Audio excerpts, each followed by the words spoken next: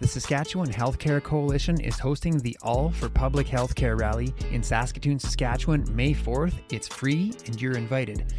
This rally is happening because our public healthcare system does not have the support it needs to meet the diverse needs of all Saskatchewan residents.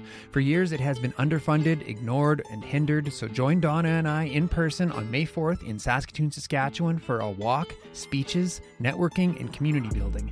Link for more information is in the show notes. Hope to see you there. All right, what's going on, everybody? My name is Dan. Welcome to Hard Knocks Talks. Today's guest, Saskatoon woman Kimberley Drake, found herself in a cycle of extremely toxic relationships until she got locked into the most abusive relationship of all. And as the abuse piled up, so did the reasons to escape. To honor National Domestic Violence Awareness Month, I invited Kim to the studio to share her impactful and inspiring story about what happened and how she found her way out.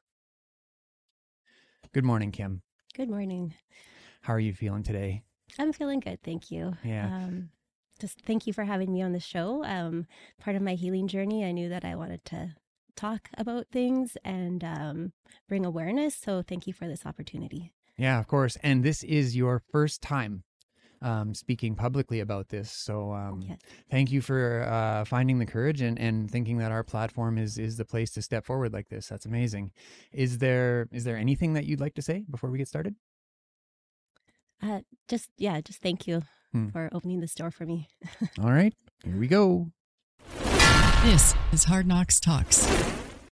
All right, if you are struggling with the substance use of a loved one or have tragically lost a loved one to drug-related harms, reach out to Stronger Together Canada, peer-led support groups by Mums Stop the Harm and or Naranon groups of Saskatchewan. If you are in search of private inpatient addictions treatment, check out Prairie Sky Recovery Center located in Leipzig, Saskatchewan. To make contact or learn more about today's sponsors, check out our new merch, or if you want to show us some love and buy us a coffee, all of those links are in the show notes below.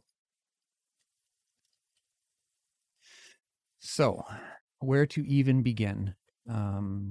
You shared your story with Donna and I, I'm sorry Donna can't be here today. This is a topic that has touched our family in a very profound way. But the cards fell in a way that she's not able to attend. So, where did it all get started for you? Now, in the intro, I mentioned that you were in a long string of them. The first time you got into a relationship, did that feel normal to you?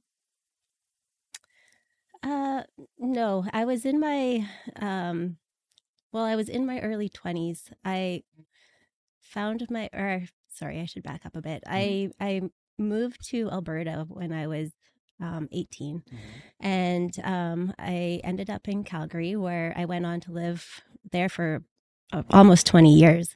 So I was in my early 20s, and I was introduced into the party scene. I met this guy that was also into that scene, and we got married at a very young age. How long was it from you met when you got married? We dated for 3 years, and then we were married for 3 years. Okay, so not a really short courtship. It was. No, it was, yeah. And throughout that relationship, his substance use increased, and then he became quite verbally and mentally abusive, and he sexually assaulted me in that relationship. And like after the marriage, when we were married. And I think something that I just want to mention is that I've heard a lot of people say that how can you be sexually assaulted when you're in a marriage? But it doesn't matter if you're in a committed relationship, if you're married or not. If you tell someone to stop and no, and they continue to do that, that's still sexually assault. So did you feel assaulted at the time, or was there a part of you that thought that this was acceptable in the confines of marriage? No, I knew it wasn't right. But I didn't talk about it. It wasn't until just recently that I actually admitted to that. Because you feel a lot of shame and a lot of guilt around it. And that marriage ended not even for those reasons. It was because he cheated on me. And then that was the start, I think, of the cycle of abusive relationships. I found myself, in different relationships that had different forms of abuse. There was physical, mental, verbal, emotional abuse. Did you ever find yourself wondering, like, how do I keep ending up in relationships like this? I don't really know. Like I found myself drawn to the same kind of person all the time. And I don't really know why or what happened that I was. I grew up in a really good family, really close with I have two brothers I'm really close with, super close with my parents. So yeah, there was no like toxicity at home. There was no drinking at home, anything like that? No, it was a really solid, upbringing. So yeah, I'm not really sure. So when we talked before, you mentioned that you were a bit of a party kid early on. Now, was substance use a part of, like, I would say even was addiction a part of your journey as well? Substance use was, it was, I think the people that I ended up in relationships were also in that scene, and that kind of brought us, I guess, what something we had in common with each other. And then it got to a point where I wasn't, I was using it to cope with my reality. And you mentioned a little bit about, I don't know if you said coercive substance use or forced substance use. Like, was there any time where you were almost like backed into a corner? Yes, later in my more recent relationship, I tried to get. I knew that I wanted to change my lifestyle. I didn't want to live that lifestyle anymore, and but I was always encouraged to do it by my partner. That you need to blow off steam once in a while. And it's hard to get out when your partner is still in it and telling you that, no, it's okay, you should do this. Yeah, yeah. So sorry, I guess we jumped ahead a little bit. Yeah. I'm interested if you have any insight towards, like, when you were between these relationships, you got, like, would you say when these relationships ended that you escaped them? Or was this like a mutual ending? And, like, when you were single, did you feel complete, or did you feel like you needed to find somebody to be who you are?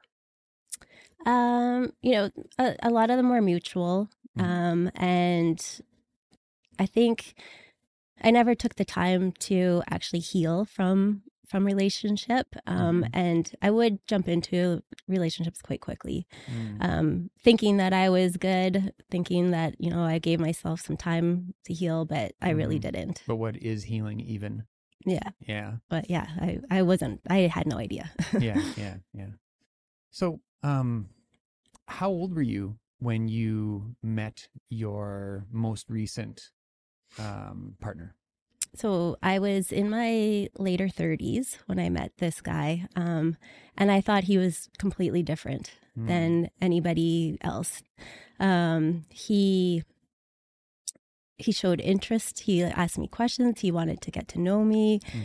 He was interested in what I was interested in, and but he really wasn't. He could care less, really. He was just gathering information that he could use as ammo against me at a later time in our relationship. Do you think he knew that?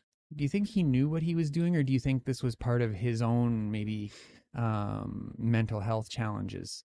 I mean, that's a question I ask myself all the time.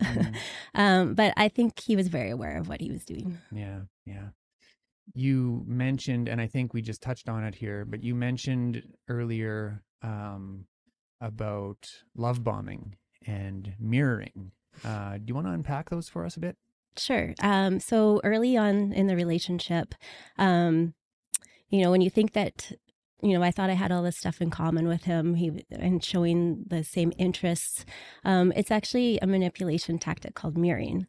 And that's, it causes a false sense of connection with somebody. So you think that you do have the same feelings, the same thoughts, the same interests as somebody, but they're actually just using your traits and mirroring it to you, so you have this sense of that. And then again, the love bombing started really early in our relationship too. So these like grandiose shows of affection. Like, what do you mean? Like flowers, like text messages? Like, what are we talking about? Yeah, like I was getting flowers sent to my work. I, he was in love with me. The love yous came really quickly. Were they reciprocated? I thouad I did actually. I fell for it hook, line, and sinker. Like I was swept off my feet. We were each other's soulmates, and he talked about our future together, and I felt loved, and I felt needed. But shortly after the love bombing, the psychological abuse started. And the thing about psychological abuse is that you don't even know that it's happening. These types of people do it in such a covert way that it's so subtle, and your gut's telling you like something's not quite right, but you don't know what it is. And there were red flags too, and I chose to ignore all of them. Gaslighting. Yep. There was gaslighting, wild accusations, lying. Everything was always my fault. There was nothing I could ever do that was ever going to be good enough.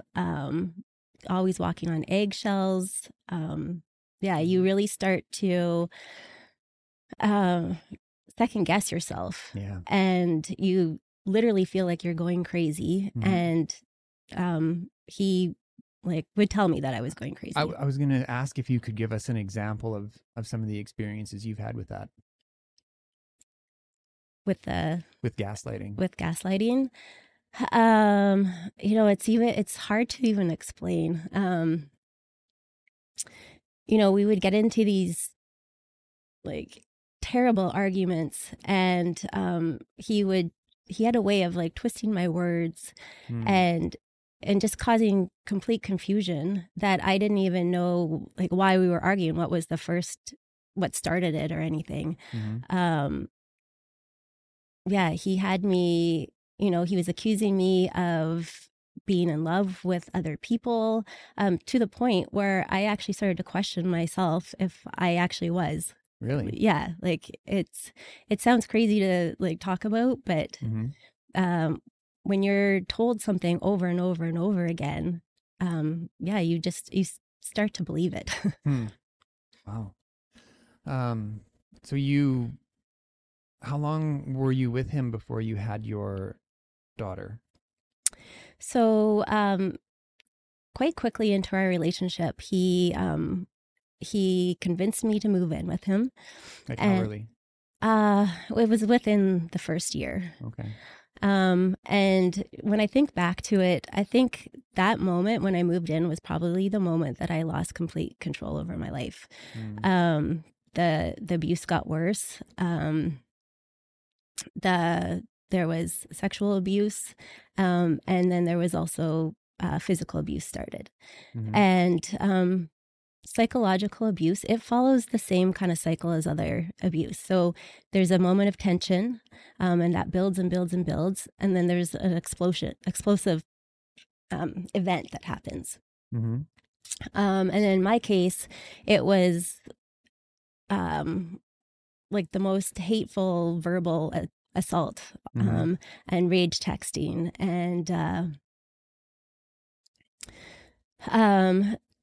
to the point where like I would shut down if I tried to defend myself. It only made it worse. So I would end up apologizing for something that I didn't even know that I did, just to make it stop. And then following that would be, I usually got flowers after that, and it won't happen again. But, even to this day, I've never actually received an actual apology. I was usually the one apologizing. And then there's a period of calmness. So during that period, things are good. And then you start to think like, okay, well, maybe this won't happen again. Things will be different. But then it all repeats itself again. How was there a cycle that you could was like, oh, it's been 2 months, here it comes again, or was it random? At the time, I didn't notice it because when you're living it, that just becomes your normal, and you don't really notice it. It's not until after I was out of it that I started noticing the cycle of it. I'm interested to know what was it like after the first time things got physical? Was there a desire to leave? Was there a desire to fix it? Did you think it was your fault? Yeah, I thought it was my fault. Because I started to believe what he was telling me. So, I was a terrible person. I was a terrible partner. And I thought, if I just did better, if I was a better person, then he wouldn't be mad at me. He couldn't get mad at me. And I was, there was a lot of fear too. So, yeah, like fear to leave? And the other part of the psychological abuse too is like you have no self-esteem left. Like they have chipped away everything. Anything that you've confided in them, like of your insecurities, like he would use against me. So yeah, I had absolutely no self-confidence. And it was trying to leave wasn't even something that I kind of considered. I thought I could always try to fix it. Oh, it wasn't even on your radar? No, I thought I could fix it. You thought you were still at a place where you thought this was like normal, like this was happening in other homes and this is just how things go? People have rocky periods, it's fine, type things? Yeah, I think you could say that. Yeah. Yeah. Something that Donna says to me, and I'm not going to tell her story, but something that came to mind, her abuser would say to her was, the harder I hit you, the more I love you. Is there anything like that ever communicated to you?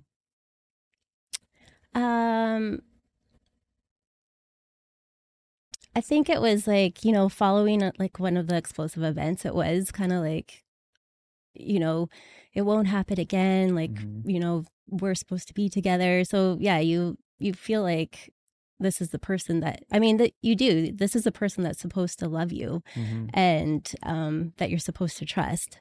And so yeah, I think you kind of hold on to some hope there.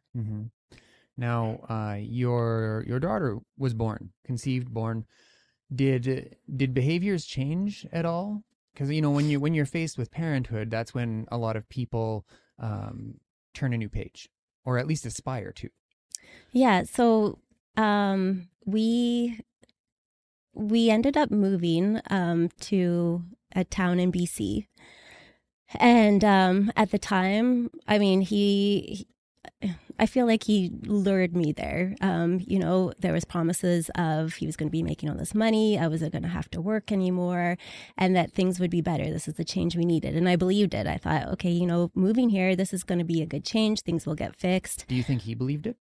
No, I think it was another tactic to isolate me further away from my friends and further away from my family. And then I found out that I was pregnant. It was only a few months after we had moved there that I had found out I was pregnant. And I quit using substances altogether the moment I found out. He continued to use substances throughout my pregnancy. But I knew at that moment that I found out that I wanted to change my life. Like I wanted to be the best mom that I could be for my child. And there was things didn't get any better. There was the isolation got worse even. There was a time where my mom tried to voice a concern with him, and he verbally attacked her and told her that she was never welcome back to our home, and that that she would have to watch her only grandchild grow up from afar. Mm-hmm. And like my mom's my biggest supporter, and I was in such a terrible place at that time that I didn't like, I know I needed my mom, but it was easier for me to kind of go along with what he was saying because I was in complete survival mode at that time, and it almost destroyed my relationship with my mom. You mentioned that you quit using substances altogether. Now, so substance use was a part of your life at this time before your daughter was born, correct? Correct. Now, were you like partying? Like, did you have a circle of friends? You go to the bar, or was this like at home, sort of behind closed doors kind of thing? It was more social, like going out to the bar with friends and stuff. But then as things got worse, my substance use definitely did. Well, I wouldn't say increased, but it became a coping mechanism for me. Mm-hmm. Did you have friends, like, were there signs of physical abuse? Did people ever approach you and be like, hey, like, people don't usually run into this many doors, type thing? No, the physical abuse was choking. So there wasn't any like there were no signs of it. And it's something that I never talked about.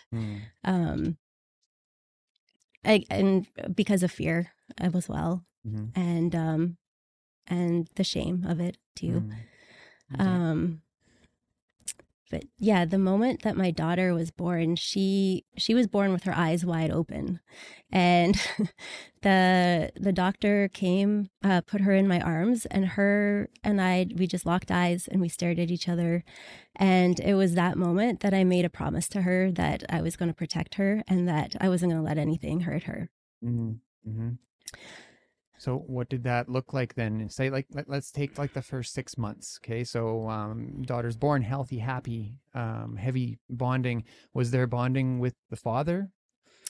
Not really. He wasn't really around very much. He, when she was 10 days old, he lost his job. And so, we had a newborn. I was on maternity leave, and then he lost his job. So that added more stress onto our relationship. The arguments, the yelling, it increased. Like I said, he wasn't around very much. I'm not even really sure where he was or what he was doing. And then the times that he was around, it was constant yelling and arguing and fighting in front of our daughter. And so a lot of times I would take her out for walks and stuff just to get away from it. And then he ended up being on a bit of a cocktail of prescribed and not prescribed stimulants. And so he was awake all night. Then he would be sleeping during the day. And so, yeah, he wasn't really there that much for us. Was there any indication that he wanted to be a father?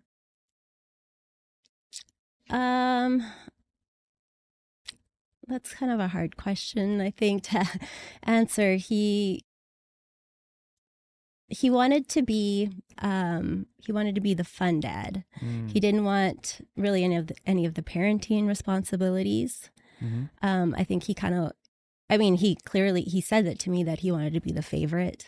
Oh yeah. Yeah. How did that land? Not well, no. Yeah.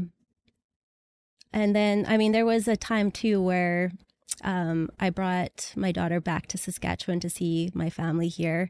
We were here for a couple of weeks, and when we returned back there, he said that those two weeks were the best weeks of his life when we weren't there.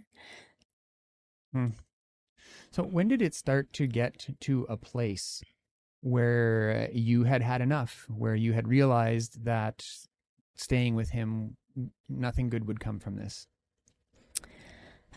When my daughter was about 9 months old, we had we were arguing. It was on a daily basis. There was a time he told me that he had broke up with me and that he was going to find her or find our daughter a new mom, that he was done with me.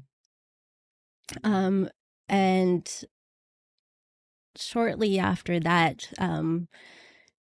we got into a huge fight. And that's kind of when the final explosive event happened. He put my daughter's life in danger.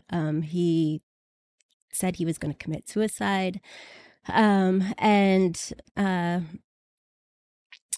he told his mother this same story, and she actually called the police. And so the police came. His mother did, yeah. Okay. So the police came to our house, and one officer took him outside to talk to him, and the other officer stayed with me. And the first thing she asked was to see my daughter, and that was probably one of the scariest moments. As I was handing my child over to her, I thought she was going to take her away from me. But she just gave her a look over, and then she handed her back. And then they ended up taking him to the hospital. And when they took him, I did actually talk to his mom to see kind of what had happened. I knew that I needed to leave with my daughter because I didn't want to be home when he was released from the hospital. I was scared for both of our lives, actually. And legitimate. Yeah. Yeah. Okay. And, I said that I was going to go back home to see where my parents were. My parents actually had been to visit us, and they had just left the morning that this happened. So they stopped on their drive, and I packed a couple of bags of stuff, got in the car and started driving. So they came back for you? They came partway back. I ended up meeting them about halfway. Okay. It wasn't even, I had barely got out of the town when the RCMP officers called me again and said that he had escaped from the hospital and they were looking for him. So he was there under arrest? He wasn't under arrest. He was there under like a assessment. Okay. And they, I had told the RCMP officers what I was doing, that I was going to go back to meet my parents. We were going to drive back to Saskatoon.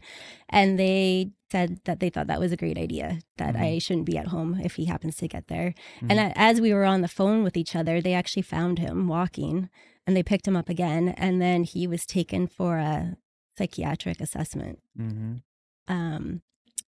So yeah, then I met with my parents. We drove all the way back to Saskatoon. What did that feel like as you were driving? What was going through your mind? Did it feel like a weight had come off, or did you feel like this was just the beginning of the fight? I honestly didn't know. I was a mess. I had no idea really what I was doing. I just knew that I had to get out of there. And then when we arrived back in Saskatoon, I contacted the RCMP again, the officers that I had spoke to before, and just let them know that where I was, what was going on. And they told me that's great. That's where you should be. Because the police were called and there was a child in the house, child services was contacted. And so I spoke with them, and they too told me, you did the right thing. You got out, your child's safe. You're doing the right thing. I went to the city police here in Saskatoon and I filed a report just so there was a record of it. And actually the police there told me you need to get a lawyer. I went through legal aid and I did find a lawyer, but I had all these authoritative figures telling me that I was doing the right thing. That and I believe you were. I'm sure you believe that too. I did. Yeah. I did think that.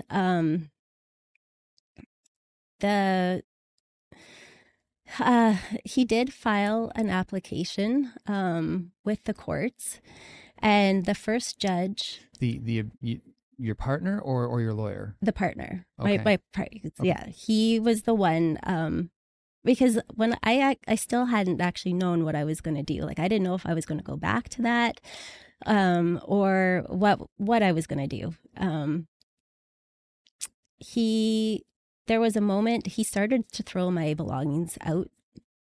He strung my undergarments around the neighborhood, and was taking pictures of them and sending them to me. And it was at that moment that I realized, like, I can't go back to that.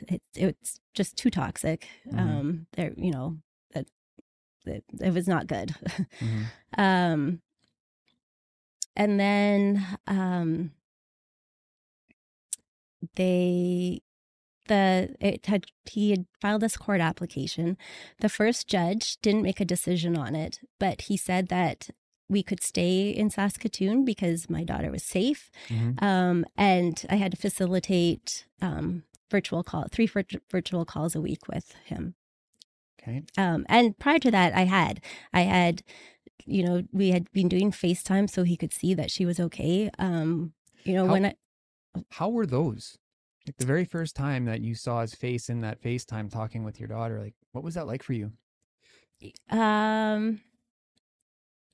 was not good. And it wasn't about my daughter. He was wanting to see what I was doing. He still was controlling and abusing me. Like he was rage texting me, and I'm talking like hundreds and hundreds of texts a day. Wow. And not much time to do anything else.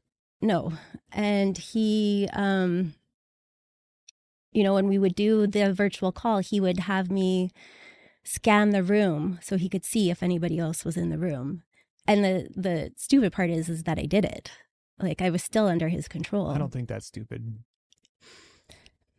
No, well, I mean, I hope you know what I'm trying to say. I know. Yeah. Like when I think back, I'm like, how did I let him do that? Yeah, but at the time, like I was still so much under his control. Yeah, and it's hard, like, this is this person that made your life basically a living hell, and I still have to be in contact with him. And I wasn't able to block him because I couldn't cut the contact with his child. So after that first judge, had said that it was okay that we stay, I started to rebuild. I got a really good job. I was starting to work towards finding a house for us. Like to buy a house? Not to buy a house, just we were living with my parents at the time still. Okay. So just to have a place of our own. And then it did end up going into another court where that judge, the only thing that he looked at was that I left without permission, and that's against the law. And so he court ordered my daughter and I back to BC. And so, the place that I was trying to escape from, this toxic place, we were getting sent right back into. I reached out to as many people as I could think of. I was emailing law professors. I was emailing MLAs. Actually, one of the assistants of an MLA passed my email on to the Ministry of Child Services, which I spoke with them. All these people were shocked that this was happening, but no one could do anything about it. I actually even reached out to the Attorney General's office, and they replied that the only thing considered is the child's best interest. And I struggle with that because the judge should have considered why we left and what was going on that we needed to leave and why it was almost impossible for me to get permission to leave. Somebody that is controlling your whole entire life isn't going to give you permission to leave. So I had to, I had no choice. I had to leave. I had to leave my job. I had to leave my family, my home, my entire support system. How long were you in Saskatchewan? I think 4 months. Okay. Yeah. And then so we had to be back in BC on March 13th. My mom and my brother came with me for support. And then on March 16th was the day that I had to drop my daughter off with him for his beginning of his parenting time. And that was extremely difficult because, in no other circumstance would you hand your child over to somebody that you didn't trust. And here I had to. I was forced to do that. Mm-hmm. But yeah, I dropped my child off, and then I moved into the shelter. That was something else that the judge never considered, was what the housing market was like in that town. There was nowhere to rent. There was no way I would be able to afford to purchase anything because I had to go on social assistance. Mm-hmm. Thankfully, the shelter had a room for us. And yeah, that was probably the hardest moment of my entire life, was moving what I had in my car into this room, into the shelter. And as I'm bawling my eyes out and as I'm moving stuff in, there was a woman that lived in the shelter that was standing outside, and she said, things are going to get better. And at the time I thought, there's no possible way. Like, how could things ever get better from this? Like, that was my rock bottom. Mm-hmm.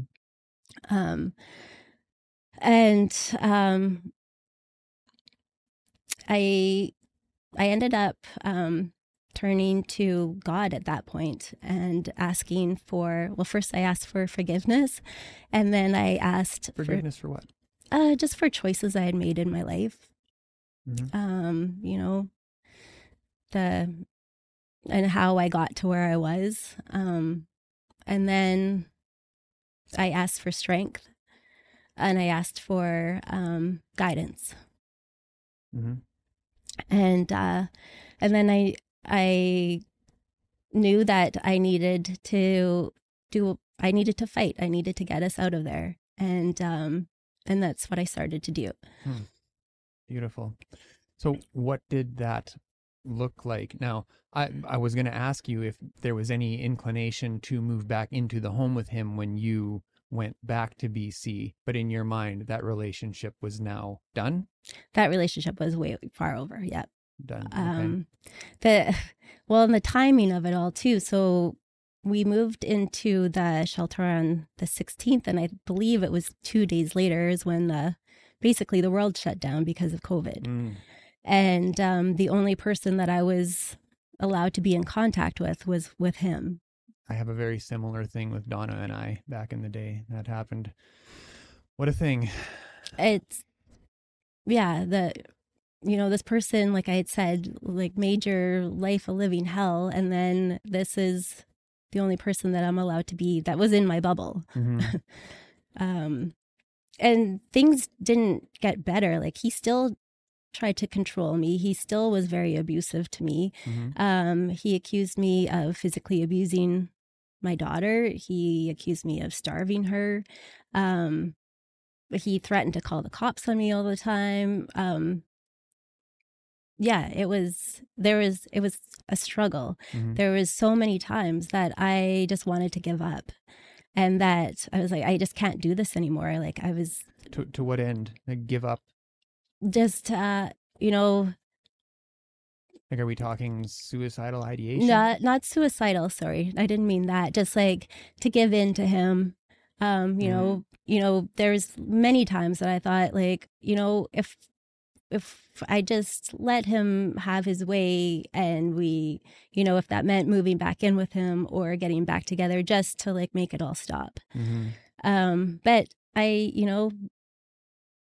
I found the strength to keep on going. There was, I was on the verge of, I feel, mental breakdowns multiple times. Yeah. But somehow I had the strength to keep on going. How did you find your way out of the shelter? I was able to, a friend of mine actually helped me find a lawyer, and we started to, our case ended up going to trial. Mm. And the judge, that's terrifying. I'm sorry.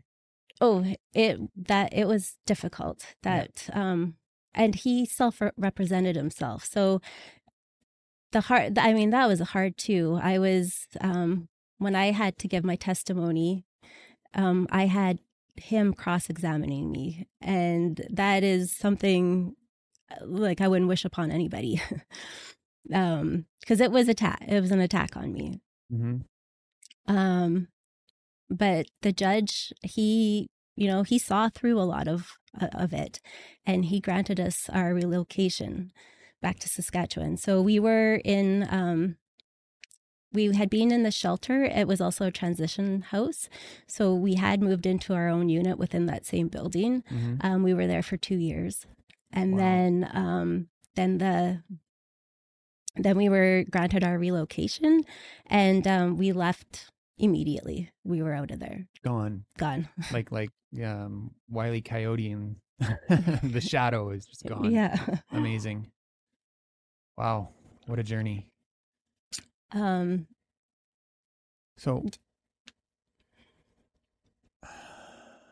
how did that change the dynamic for you? Like when you heard that verdict, was it like joy? Was it relief, or was it fear because now there's a whole bunch more work to come? It was joy. It was like a belief in the system again. And it was, I think that day that I initially left that was my first day of freedom, but this actually felt like I was going to be able to get my life back. Mm.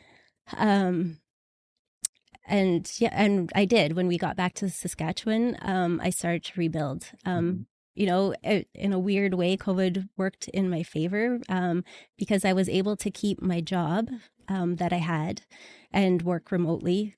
Mm-hmm. And so I had a job to come back to when we were here. And I started to, found a house for my daughter and I to move into and build a home for us. Mm-hmm. And that's, I think, when I finally was able to start healing. So was he gone from the picture at that point, or is there still a parenting arrangement at this point, or what did that look like? So it was determined at the trial that he was going to still have parenting time. It was 1 week a month, which is crazy because he lives like 10 hours away. Yeah. So it was a lot of traveling for a small child. Did you drive her? There was a mixture of driving and flying, but it was becoming very, very expensive to do. Yeah. And that was the other thing too, was that the exchanges happened at his house. So whenever I went to go pick up my daughter, I had to go to his house, and I never knew what I was walking into.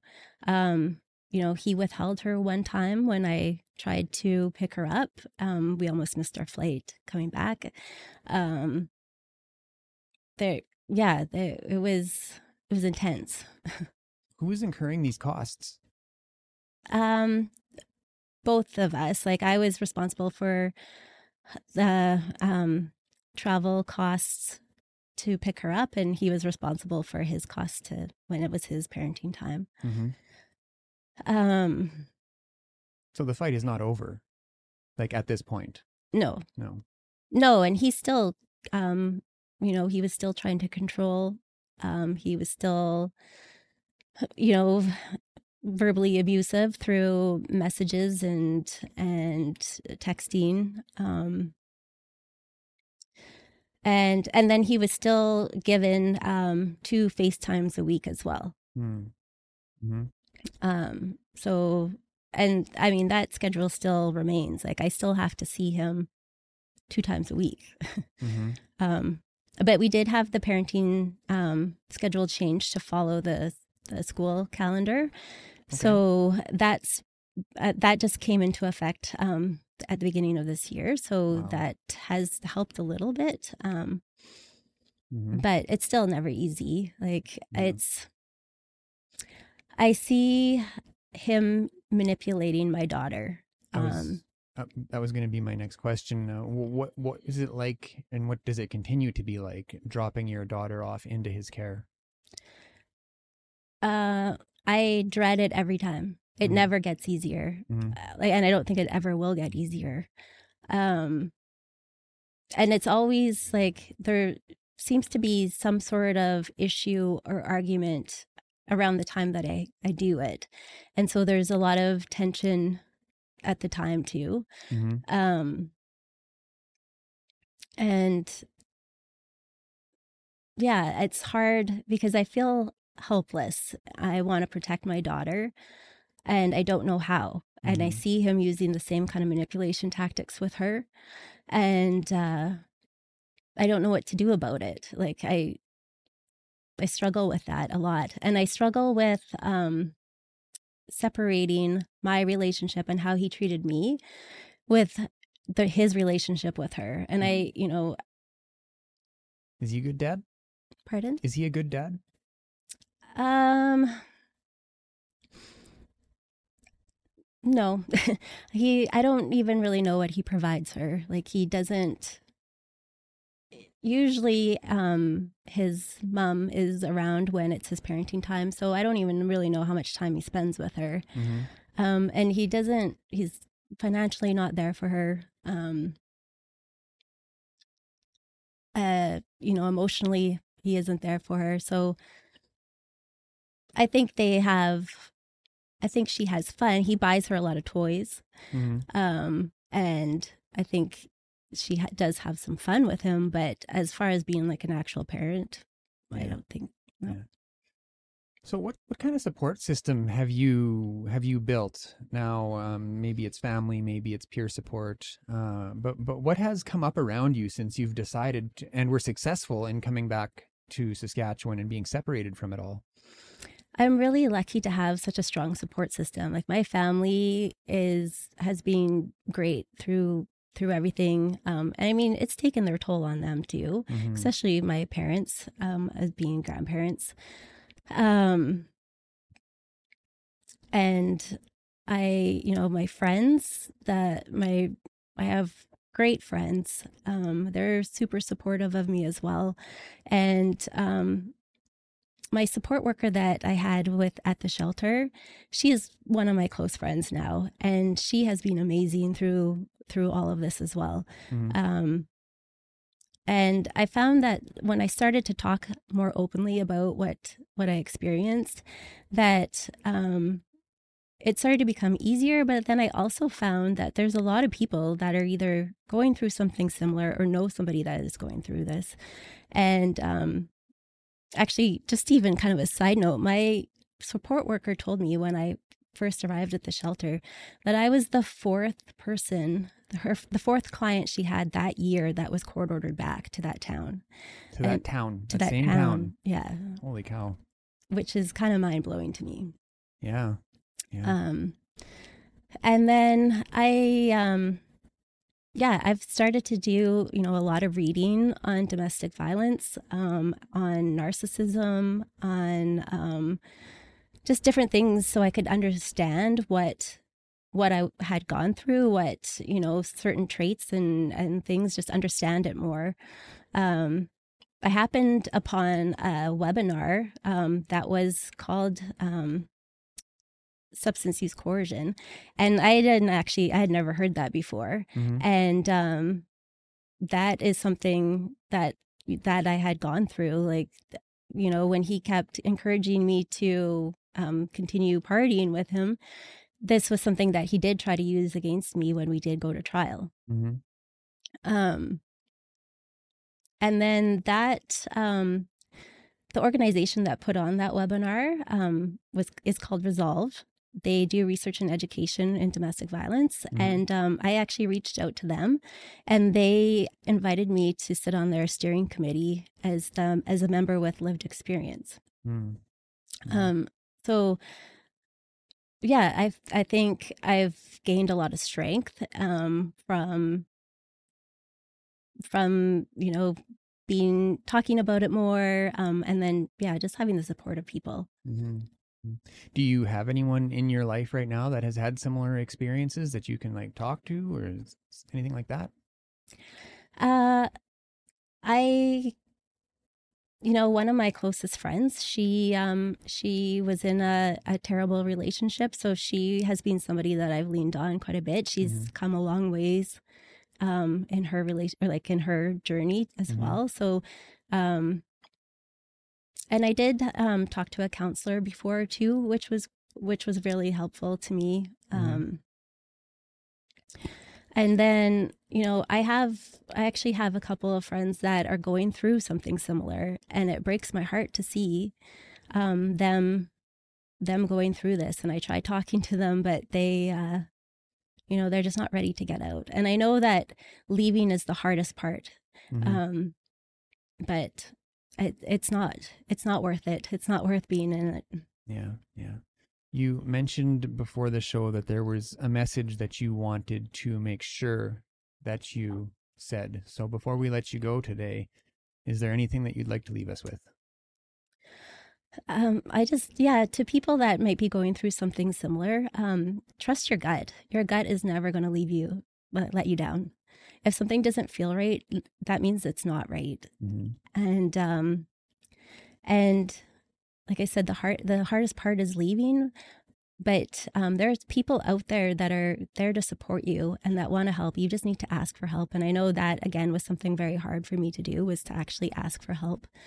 And, you're important and you're worthy, and you deserve to have your life back. Awesome. Thanks so much for joining us today, Kim, having the courage to step forward with your message. That's it for us today. If you got something out of this episode, please click that like button at the bottom of the screen. If you're not yet subscribed, please subscribe and turn on notifications. We go live every Friday morning, every Sunday evening with impactful and meaningful stories, all sorts of knowledge. That's it for today. Have a great weekend, everyone. Take care. Say, this is Hard Knocks Talks.